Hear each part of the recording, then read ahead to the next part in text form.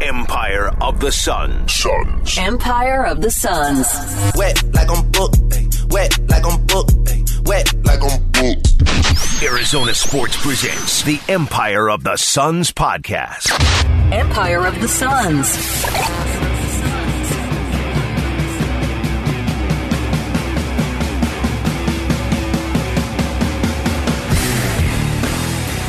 Hello there, and welcome to the Empire of the Suns podcast. My name is Kellen Olson, joined as always by Kevin Zimmerman. Hello, Kevin.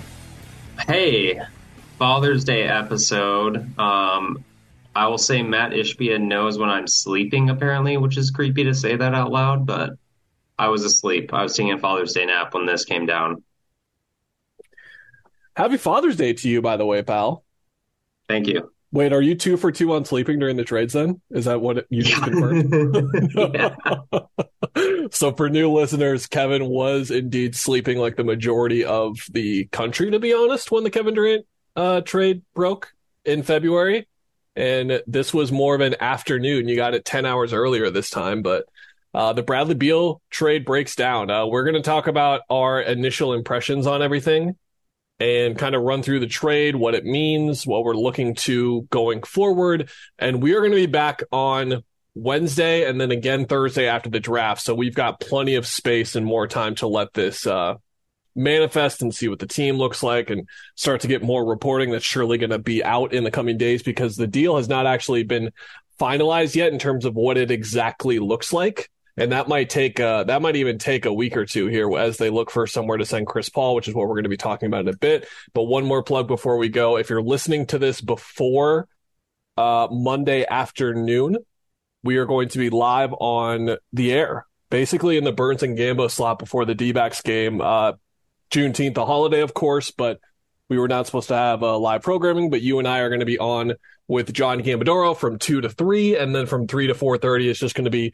you and I. So 2.5 hours of live radio for me and you that we're basically calling an Empire of the Suns podcast, like just a 2.5 hour edition or whatever that is, an hour and 40 minutes of talking. So plenty of talking we're going to be doing here, buddy. And now is the time to talk, right?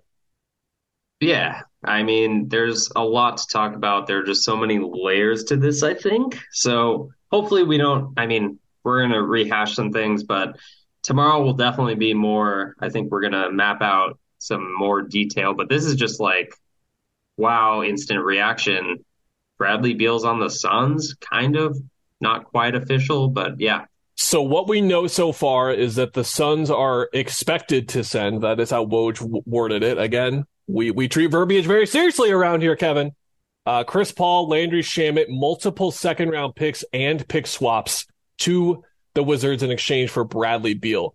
This story seemingly came out of nowhere yesterday. Shams Charania reported from The Athletic that there were basically 2 finalists for Bradley Beal, and I guess his trade market was very limited, or it was direct to the point where Washington wanted to get this done by the end of the week, because this just happened very quickly. Not only him phrasing it as 2 finalists, Miami and Phoenix, but also just Phoenix kind of factoring into this and then getting a deal done 24 hours after that report came down that they were seriously targeting or in talks to go after Beal or whatever the case may be.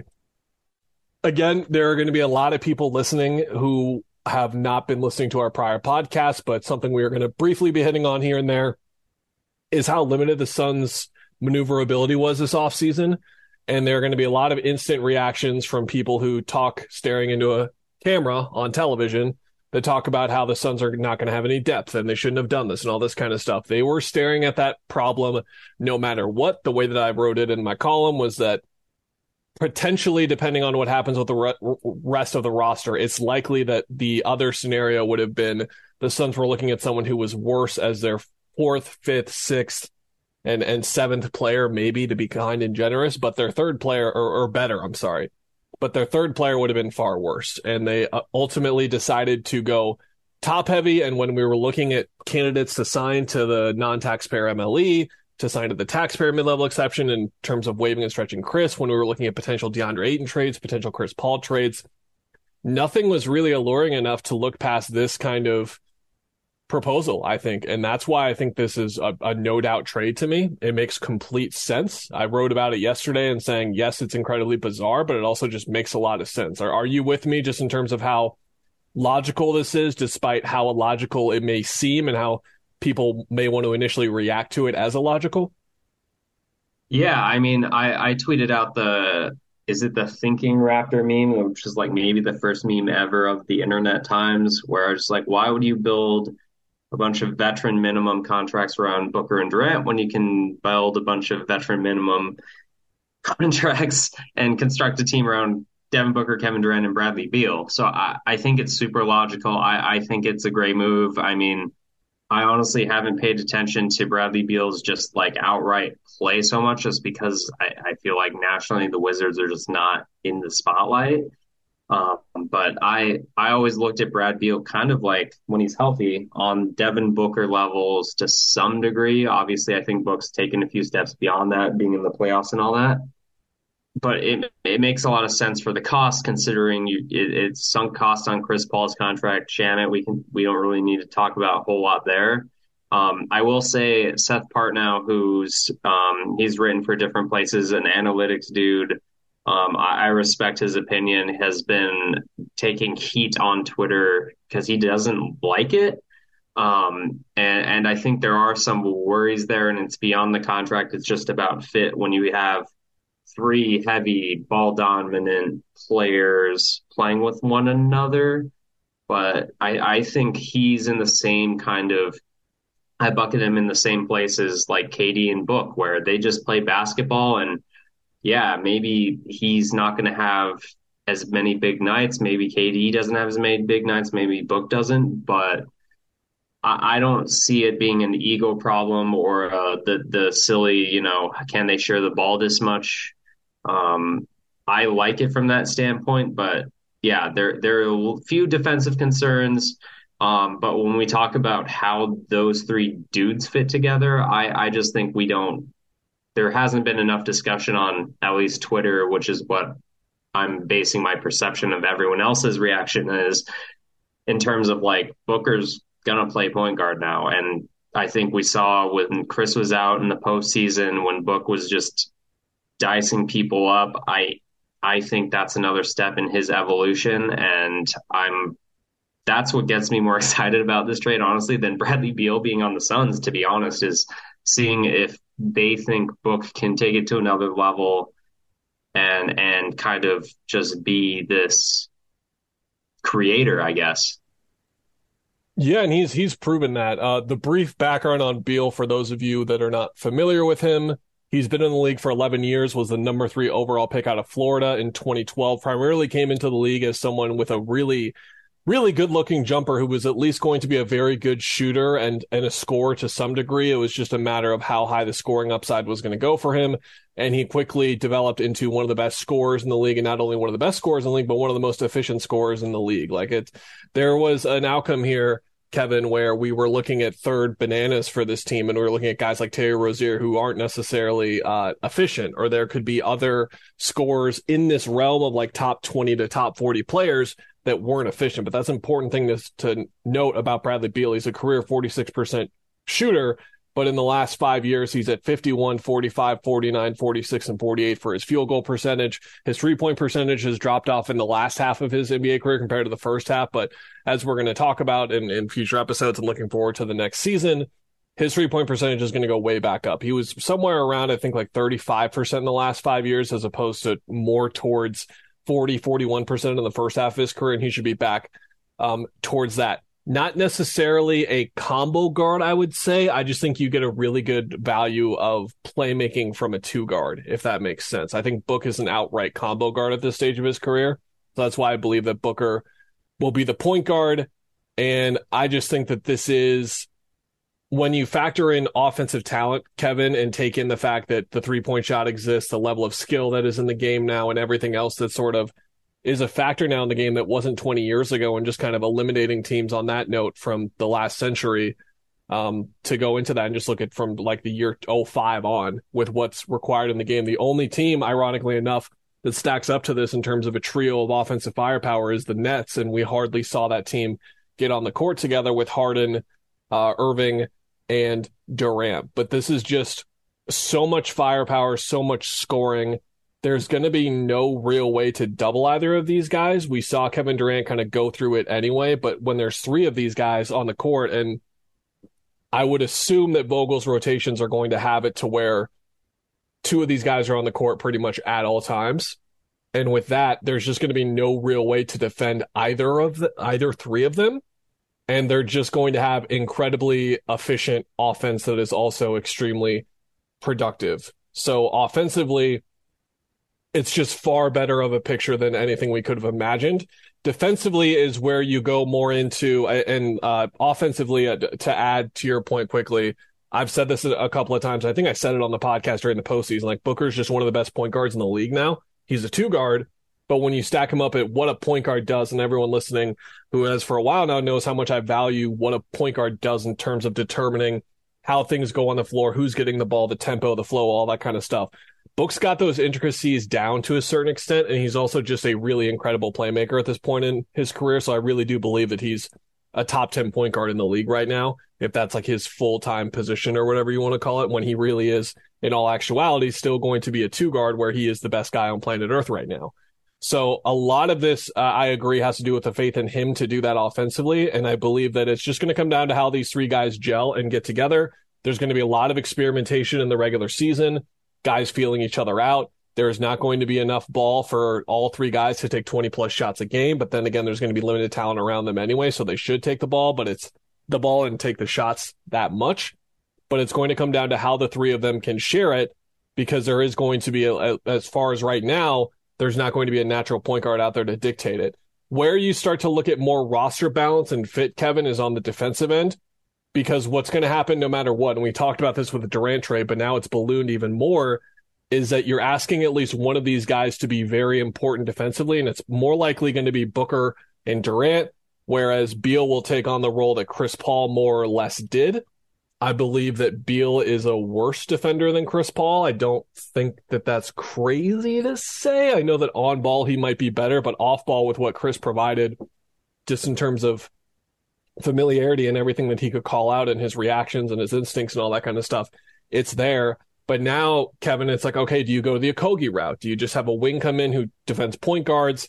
Okay, so if he's guarding Paul George, who's guarding Kawhi Leonard, if he's guarding Zion Williamson, who's guarding Brandon Ingram, and who's guarding CJ McCollum, there are matchup things to kind of figure out, and they can go three routes, Kevin. They can get a point guard, basically, quote unquote, like get a Patrick Beverley we've talked about, for example, to be the size of a point guard and defend point guards, or they could get a traditional wing, someone like Okogie, but a little bit bigger, or as David, our Australian correspondent, was kind of pointing out, they could just play Durant at the three and then go huge and just get a really big four, or like a more traditionally sized four, and have Durant and Booker really take on those defensive responsibilities in the perimeter, as well as Beal. I don't know which option is better, but that's part of me saying, and to our overall point, Kevin, is that we can't really grade this trade beyond thinking it was smart to do in terms of the grand scheme of the team, because we don't even know what the team looks like yet. A lot of it's contingent on what they can do. And that's where, Kevin, you can kind of break down what they can do right now, right? Which is not a lot. Yeah. So I guess the quick way to sum it up is the 3 years on it's Durant and Beal have 3 years left, right? So they're going to be in the second apron, which is upcoming, which is a new thing, and it's believed. I believe this is not like in print yet, but basically the Suns are going to have mid-level exceptions if they go over the tax, and that's where down the road we'll get into whether they keep DeAndre Ayton or not.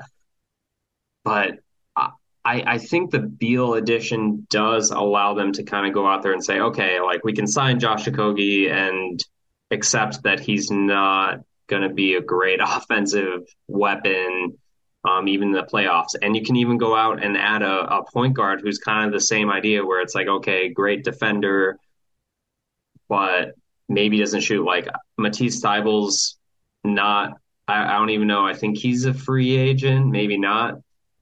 He's probably going to make too much money.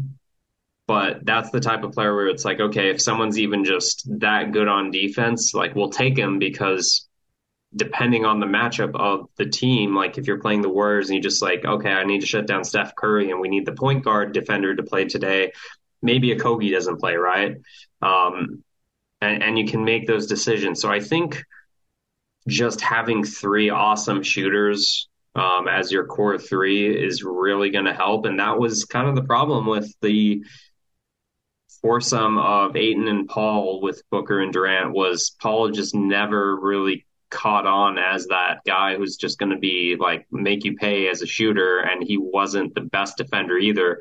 So now at least in the third best player you have that, and I think that's super valuable because man, again, like you talk about offensive firepower, you talk about playmaking. Like Beal, what he's like at five over 5 assists per game. Like he's not going to be book level point guarding, but he's definitely capable of like making plays off what he can do. So I think again that's why it's kind of a no brainer and why it's not a big risk in terms of defense. I guess the one defensive question I'll have too is if Book is the starting point guard, how does he match up against point guards basically, and that's something that they're going to have to address.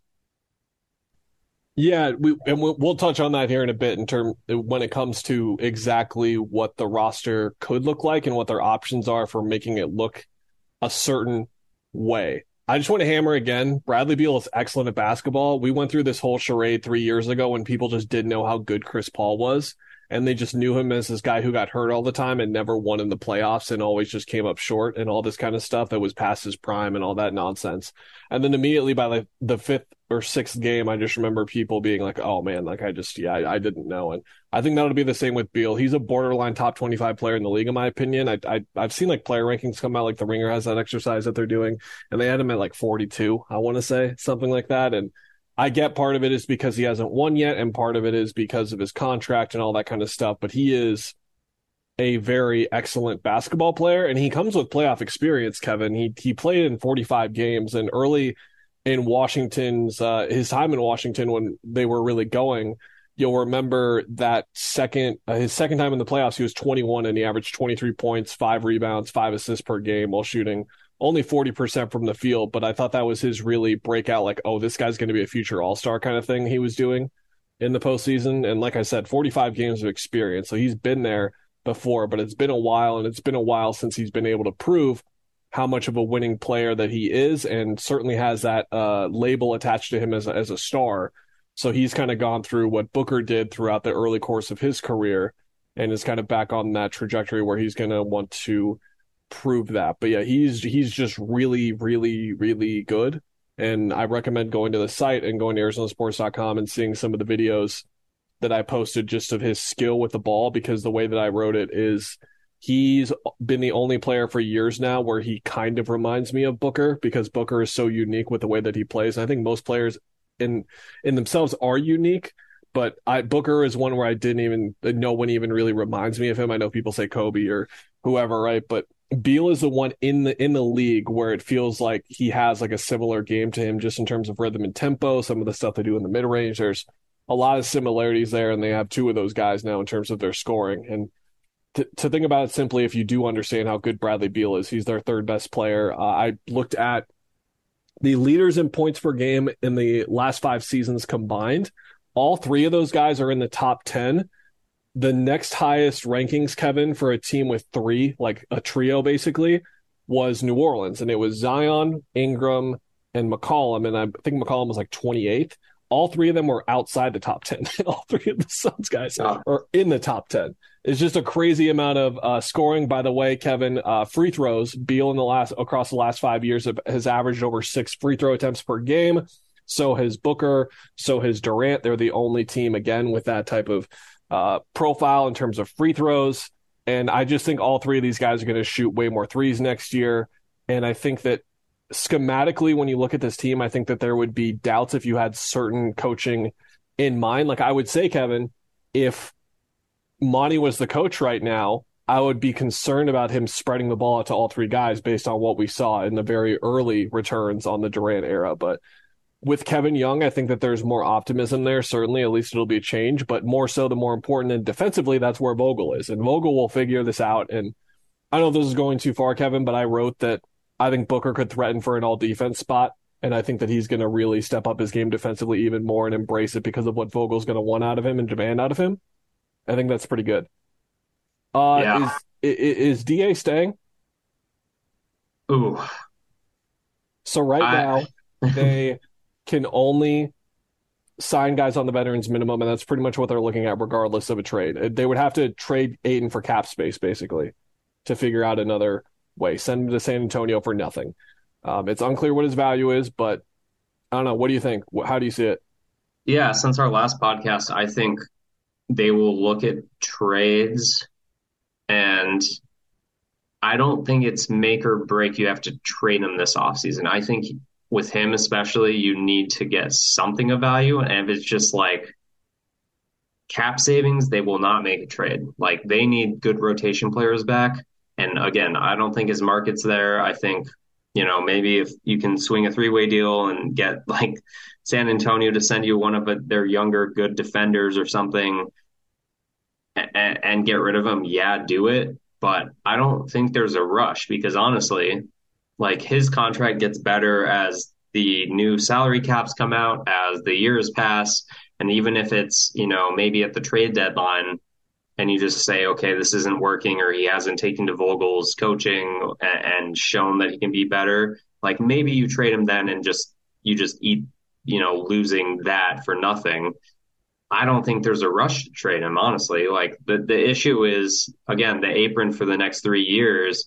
Like they won't have a mid-level exception. Their tax bill is going to be awful, but you might as well kind of roll through at least half of this year or even a full year and see what happens and dangle him as obviously that's happening. But I just don't see a good reason to do it just to do it, if that makes sense. Like I definitely think they're going to try, but I just don't know if you need to rush it because I don't think that's going to really make or break anything, especially if you're not getting anything back that's going to be useful, right? I guess I disagree. I think you do need to rush. I think you need to figure out what this team is right now. Like you need to. Okay. I don't think that you can take a year. Maybe I would have felt differently last year, but now DA is kind of unequivocally proven that he can't be relied upon in the postseason. I got into this in the Beal column, and I just wrote that you can't. You're gambling so much already, so to risk your chances on DeAndre when you know that there's a really good chance that he will be inconsistent when you need him the most. It just doesn't make sense to me, and I don't think it would be smart. And I think that the hit on value, whatever it is, if they get little in return, I just think that that's worth it for them. And I know that's a hot take. I know a lot of people are excited about the Vogel equation of all of this and how he can help untap DeAndre or whatever. Again, untapping a player who is entering his sixth NBA season, to be clear. Who has had these problems dating back to college. You can read our stuff on the site from 2018 when we're talking about a lot of these problems that have still consisted. I, again, am not ruling out that outcome. I'm not ruling out that DeAndre is going to move to a team or play for the Suns next year under Vogel and play the best basketball of his career and start to look like the guy we all expected him to be. I am extremely aware that if they trade DeAndre Ayton, they are going to have someone who is much worse playing center for them. But are they going to have a much worse fit? No, they are not. They are going to have a much better fit. And I think that some of that matters. And I think that it will help the team overall just in a vacuum if they were moving on from him. I just think we're at that point now. So that's just based on that alone. And then when you get to the roster construction standpoint of this, the unknown number one now, of course, is still Aiden's trade value, Kevin. But unknown number two is like, so who could they really get on the veterans minimum? Are they going to be able to actually steal a starting caliber player on the veterans minimum? Are they going to be able to get three useful key rotation players? And I'm not talking like, oh, this would be the sixth man on the Suns, but he would be the 11th man on a team that's really deep, like New Orleans or whatever, for example, off the top of my head, or Boston. No, like, can they get actually those types of guys who would be top 7, top 8, top 9 guys on any team in the league? Can they get that done in free agency? I often lean towards no in these situations, Kevin, just because A long-time Twitter trend for me has been celebrating when guys get overpaid because I think that guys should get as much money as possible and they should get paid. I can't wait to see how much money Cam Johnson gets. If it's in nine figures, I will be running up and down the street so happy for him. I did the same when PJ Tucker finally got paid, like a long track record there. So with that kind of mindset, someone taking a discount to come here, I don't know. But at the same time, if there was one team around the league where guys would take the veterans minimum to play, it would be here. And I know that that's some people hearing that and automatically going, well, what about Milwaukee? What about this team? No team can guarantee playing time like Phoenix can right now. Phoenix's could potentially have 2 starting spots open to offer. If Mason Plumlee or even someone on the higher spectrum of centers like Jakob Poeltl is looking around and Jakob Poeltl's like, okay, I could go get $12 million a year with this contender and have like this fringe kind of role where I'm playing 20, 25 minutes a game, or I'm like coming off the bench even. Or I could go to Phoenix where I'm going to play 32, 34 minutes a game and be one of their most important players, take it for a year, and then really get paid next year off of that elevation if they believe in themselves that much, and as opposed to taking the payday. But I'm doing a lot of work on that, I think, and taking liberties for sure. So I think that matters too with what they could, because there is an outcome where they don't trade DA, I'm sorry, and they still have enough depth, but I think it's just extremely unlikely. But they would know better than me. Yeah, I mean, that's what's most interesting about this is just how perception matters. And I guess the veterans minimum, like guys have been around, like how that works is those guys get paid a lot if you've been in the years 10 years versus 3 years. So in that respect, like the vets minimum actually can not be a terrible payday for some of these guys who want to go chase rings and stuff like that. But yeah, I mean, to get back to DA real quick, I guess there's something to be said to your point about moving him to figure this out now, right? Like if you even wait to the trade deadline, we discussed how quickly the Suns are trying to figure out KD even last year and fit him in. If it's just like, all right, we want a full season without DA, we have to learn how to operate. Maybe we go to more small ball. Maybe we need to find who we can trust, and you have a full season to do that. There's value in that. But yeah, it's tough, man. It's a money thing that they're going to have to decide on at some point. And just to hammer that point home, I guess it's important to point out Matt Ishbia talks about money's not important to him as far as maybe you lose money in the short term, but if you're more successful, the money will come back to you. It's hard to argue that when he says that time and time again, that he's not actually, walking the walk and talking the talk, if that makes sense. So I think we got to point that out where like, yeah, the new owner can come in and say they're going to do everything to win. You can be excited about it because he replaced Robert Sarver. He acts differently. He says things differently. He's very much involved in all these processes more, at least publicly. But when you are just like, yeah, I'm gonna eat the tax bill for the next 3 years if I have to, like credit to that. Like I think that's an important thing. And I'm sure when we talk about those veteran minimum contract guys possibly thinking about the Suns, they see that and they see that the owner does not give a crap about what's happening in his checkbook right now and that he's trying to build a winner. And a few other news items is their coaching staff is filling out. Miles Simon, bear down. John Lucas the third. Like these guys have reputations too in the league, and just everything they're doing right now is going to play toward attracting those free agents who might have to take a pay cut to be on a good team. Yeah, for sure. On the Aiden front, I think one more thing worth mentioning is there's no Chris Paul around anymore. So a lot of facilitating DeAndre's current role in the offense was through two-man game with Chris.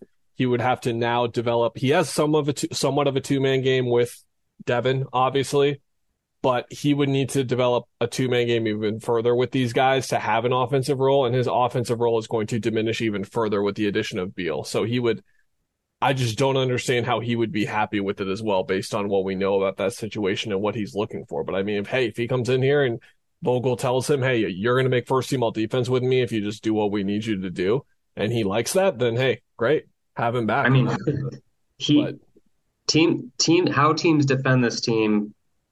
There might be games where he just gets 30 by taking 15 shots because they're so worried about the three. So I think in that regard, he's going to have an easy time scoring a lot, to be honest. And it might be by game basis, and then he scores 10 points the next game. But I don't know. I know, like, I told you the story you wrote about why they should have taken Luka that you wrote in 2018 before the draft. It reads exactly as the scouting report reads exactly the same as it does now for DA, and that's not good.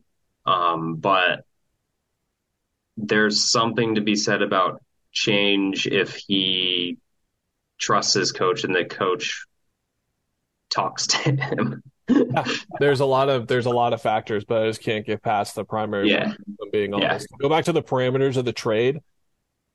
Chris Paul, Chris Paul's trade value is pretty much non-existent. The team is going to have to reroute him somewhere. There's going to have to be a third team involved because the dynamics of this deal involved Washington taking on nearly all of the guaranteed money. I believe it's 25 million, and they are going to now send him somewhere else. And it seems like, based on the way that all of this news developed, I would sure hope, based on all the work we've done today, Kevin, that this deal is sorted no matter what. Even if they can't find a team for Chris, are they just going to take him on and waive him, or are they going to call the trade back altogether? I would sure hope not, but it seems like we're all locked in here at this point, and at a certain extent, I'm sure their fallbacks kind of in place, because waiving and stretching Chris does not make any sense for Washington, because it's not the small little waive and stretch amounts that we were talking about with Phoenix, because that included waiving him.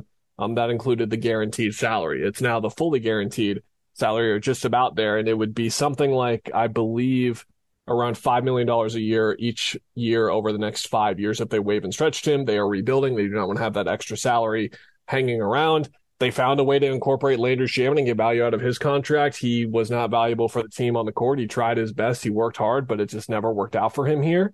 And they got something out of that contract, which is to be commended, honestly. And instead, more people seem to be talking about or referring to Shamet like he was a useful piece for the team. And to be blunt about it, he just wasn't. And I thought that there was going to be really no way for them to trade him unless he was attached to one of these guys in a deal.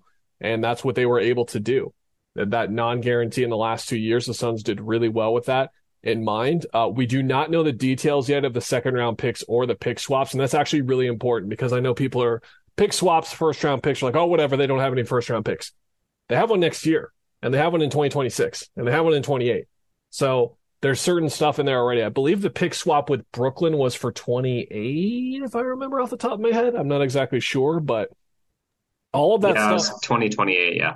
Okay, yeah. So all of that stuff is a factor now, because the Suns are basically going to have to build their roster through the draft, vet minimum signings, and two-way signings, and really hoping in particular they hit on draft picks and long-term signings, two-way signings, because as an example, Jordan Goodwin was involved in this trade. He's a pretty less known player, even for people like you and I who watch the league all the time. He played 1,100 minutes for Washington this year, was more of a G League standout more than anything, but got his chance with Washington this year and really impressed with his energy. Just like from what I've seen and the limited I've seen of him play, and more what I've heard about him, it's another version of Josh Okogie for this team, where he's just super hustle play, super gritty, tough defender, fills up the stat sheet everywhere else. The shooting is kind of a concern, but a really smart cutter, really smart player overall. And he is under contract for not only next year, but the year after that, has a team option. And guess what, Kevin? If he's good, they can re-sign him, which is important. And Ishbia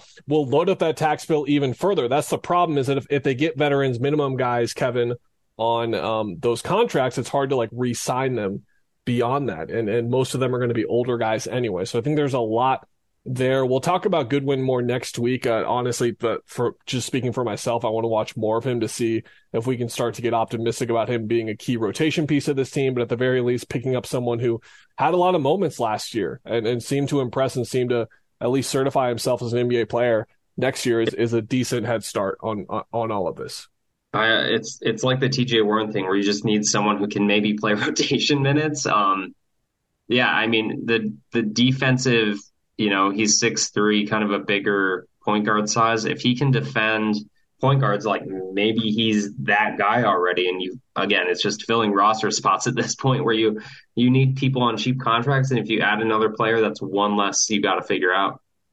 We should re-hit on the draft, Kevin. We talked about that last week for a bit, and I have a column going live Monday morning just talking about how the Suns have to prioritize the NBA draft. I wrote this before the Beal trade, and it's even more important now because as we went over, there are limited options for the Suns to go about it. And you're probably telling yourself, well, they don't have any first-round picks. Why does it all really matter? Well, you can buy second-round picks. Now, it rarely happens, especially in the top half of the second round, 30 to 45. But it can happen, and it does happen every now and then. And what Ishbia has shown, as we hit on, is that he is willing to spend money where he can and where he can help the team with his deep pockets. He helped them build a really good assistant coaching staff, for example, and now he is going to help them with the luxury tax payments. And for people saying, well, how much is it worth it to really go and get a pick in that kind of range? From the 2017 draft to the 21 draft, here are players that were selected in the top half of the second round. Dylan Brooks, Jalen Brunson, Mitchell Robinson, Gary Trent Jr., Jared Vanderbilt, Bruce Brown, Nick Claxton, Cody Martin, Daniel Gafford, Jalen Noel, Xavier Tillman, Trey Jones, Herbert Jones, and Ayo Dosunmu. Those are some pretty good basketball players, and most of the guys picked in that range, Kevin, they flop. But even going for the flop would be worth it for the Suns, and they would be positioning themselves with those types of contracts where there's non-guarantees in the latter years, so they wouldn't be necessarily handicapped by that. And even then, it's going to be just a couple $1 million. I think it'll be between 1 or 2 anyway. So if they get that player in and they are an immediate contributor, or they're a contributor in years 2 or 3 or 3 and 4, it's still a heck of a bargain, and they don't really have another way of acquiring these players. The two-way market is something you and I have talked about extensively. For those that are unfamiliar, basically there is a crop of undrafted players that are some of the top undrafted players, and they immediately get signed to two-way deals the night of the draft. The Suns have pretty much never taken part in this frenzy of signings, and a dynamic that has really evolved in the last couple of years has been guys who can get picked in the second round telling teams, actually, I have a two-way agreement with this team, so don't draft me. That happened with Lou Dort. I don't know for sure if it happened with Austin Reeves or not, but those are just two notable guys on two ways who recently have gone on to be pretty important players who are making a whole lot of money. And again, those are guys that the Suns can sign and then or can re-sign after this, because that's going to be a lot of it, is their flexibility over the next 3 years is going to be pretty much non-existent. So any way that they can add these players that they can keep around long-term, they have to really get on that. And the draft is going to be their best way of doing it, even if it is buying a second-round pick and going after the two guard from Xavier that was ranked 92nd on draft boards. Yeah, I mean, the draft I think is still interesting. Like even if DA is not traded that night, I think that either buying in or being active in that market is going to be a big deal. Again, it's just money right now. You would like to pay a little bit of money and not a lot of money and add some guys. And again, there are a lot of good, especially with the pandemic. Not that the pandemic was good at all, but there are guys who were in college for 5 years who are like should be ready to go if they profile out, you know who they are, who can help you right away. So I think that opportunity is going to be there easy. It will be for sure, and they need to take advantage of it without a doubt. We will talk more about that next week and sort of zoom out and get better perspective on exactly what we're going to be talking about while zooming in. So minimum targets, guys that are rumored to be interest to the Suns on the free agent market, and then potential targets in the second round of the NBA draft or the late first round of the NBA draft. We mentioned a couple of names last episode. We'll get more into them midweek of next week. Before we go, we should talk about Chris Paul and Landry Shamet. I wrote a lengthy column on ArizonaSports.com about Chris Paul's stay. The main thing that I focused on for myself at least was just how much how grateful I was to get the opportunity to cover him when the trade happened. I really couldn't believe it, because I was going to cover one of the greatest players of all time, certainly one of the best point guards of all time, and getting to know his game on, I don't want to say an intimate level, but just getting to really know the intricacies of his game beyond what we had seen from watching him in a national perspective was really great. He was always nice to talk to.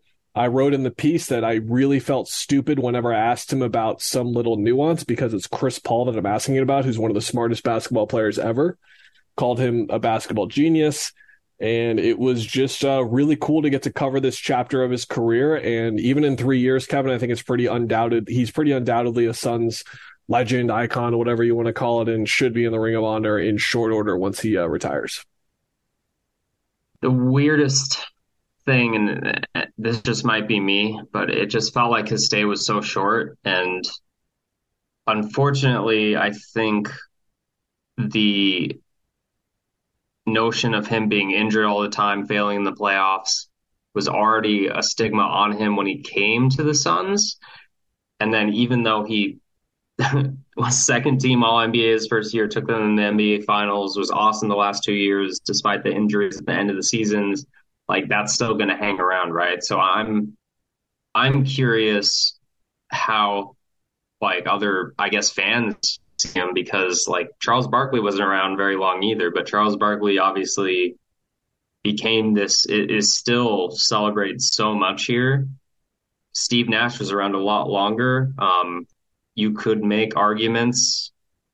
I think that Chris Paul, at least for 1 year, was maybe playing at a higher level than Steve Nash in a large chunk of his time here.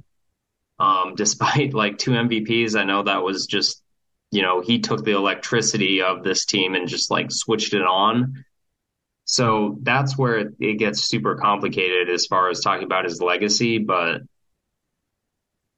it's all perception based, right?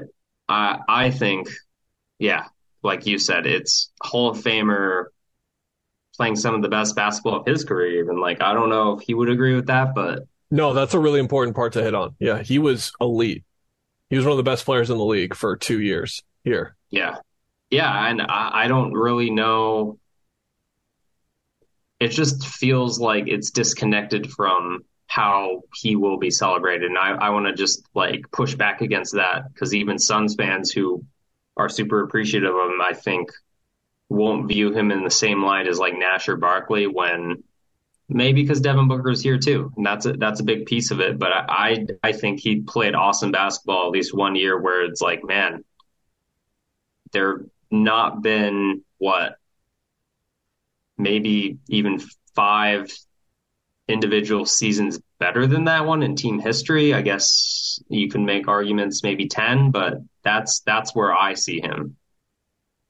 And what he did as an old point guard too, win shares is not a tell-all metric, and I rarely use it, but it does an okay job of like putting together a season and putting a number on it. And among point guards that were 35 years or older, when you submit it by win shares and look at the best rankings, there's some John Stockton seasons in there. Obviously, there's a Steve Nash season in there, and then it's his first 2 years here. Like that's the level to which he was at, and then a couple below him are Jason Kidd in those last years in Dallas, Gary Payton on the Lakers. Like he was incredible, and I think it was really that's where most of my head goes is just getting to see him at that level. I think the playoff failures are what they are. He got hurt, and I know a lot of people don't like that as an excuse, quote unquote, but it's just what happened. He kept getting hurt, and his body just kept letting him down over and over again. I mean, he played in that Lakers series through that shoulder injury and then still gave them something in that series and then recovered enough from it. Like he played through these injuries a lot. He had the torn ligaments in his hand when he had the Game 6 masterclass in LA against the Clippers in the Western Conference Finals. That Denver series, he absolutely stampeded them. It was ridiculous how much he was just better than anything that Denver could cook up to try and stop him in the way that he was running the offense. The book goes down in Game 2 against New Orleans last year.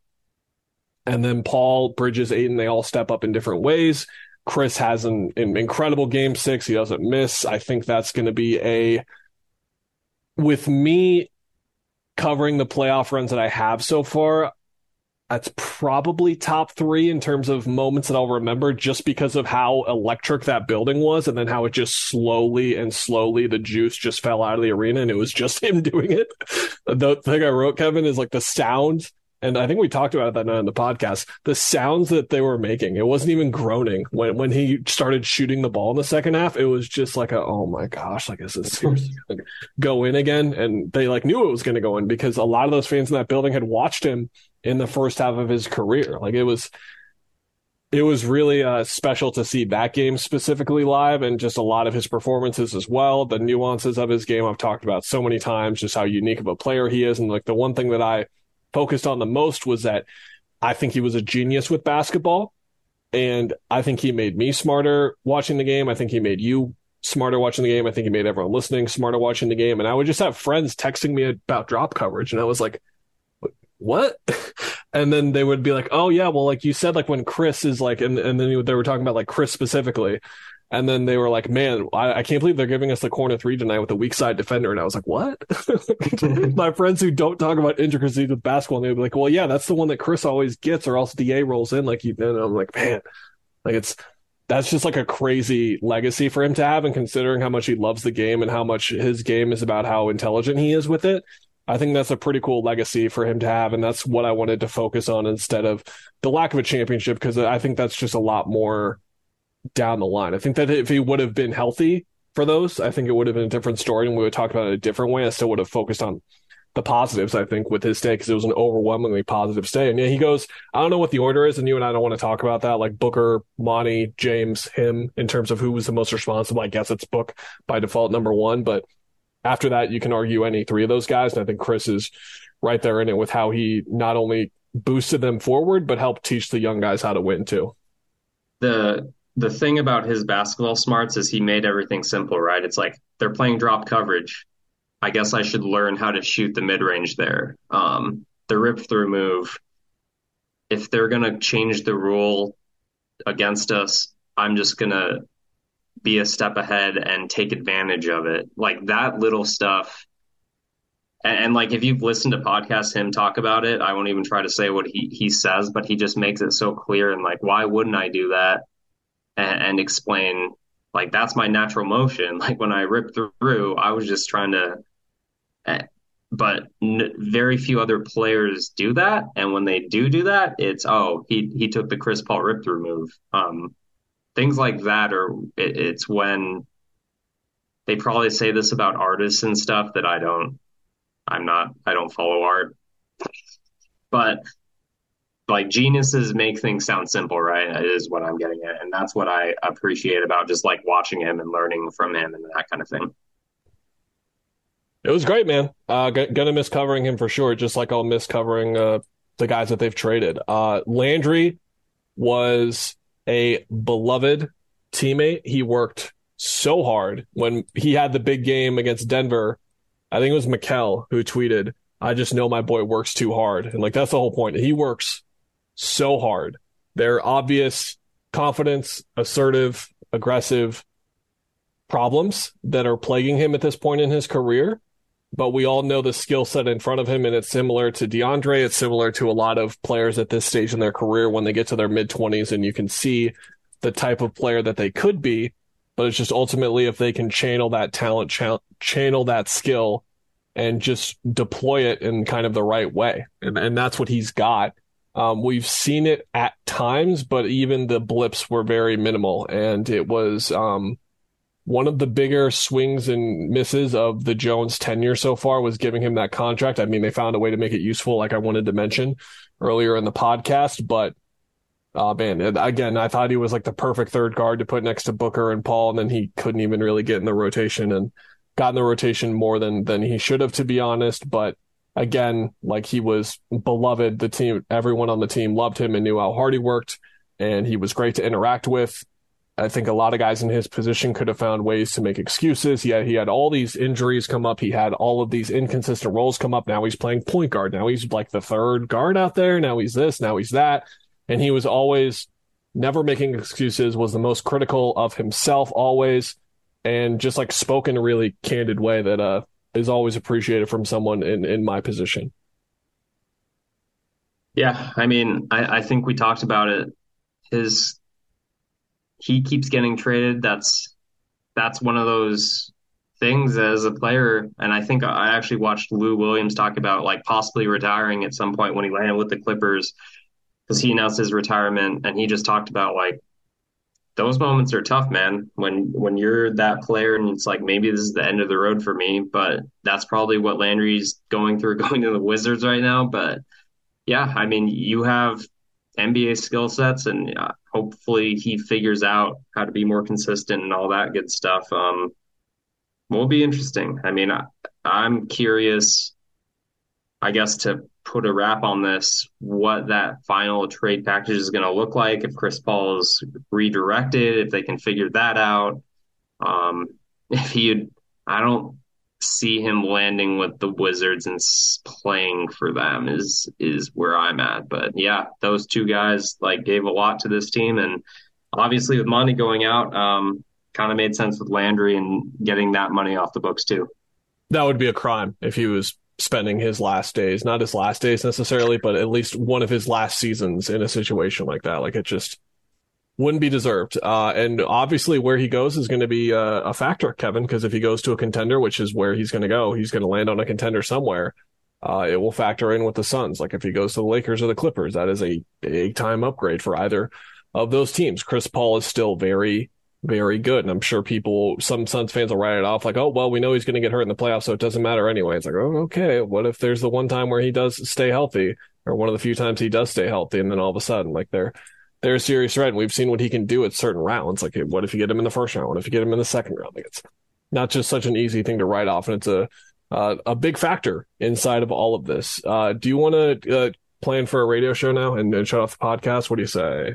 Yeah, we should do that.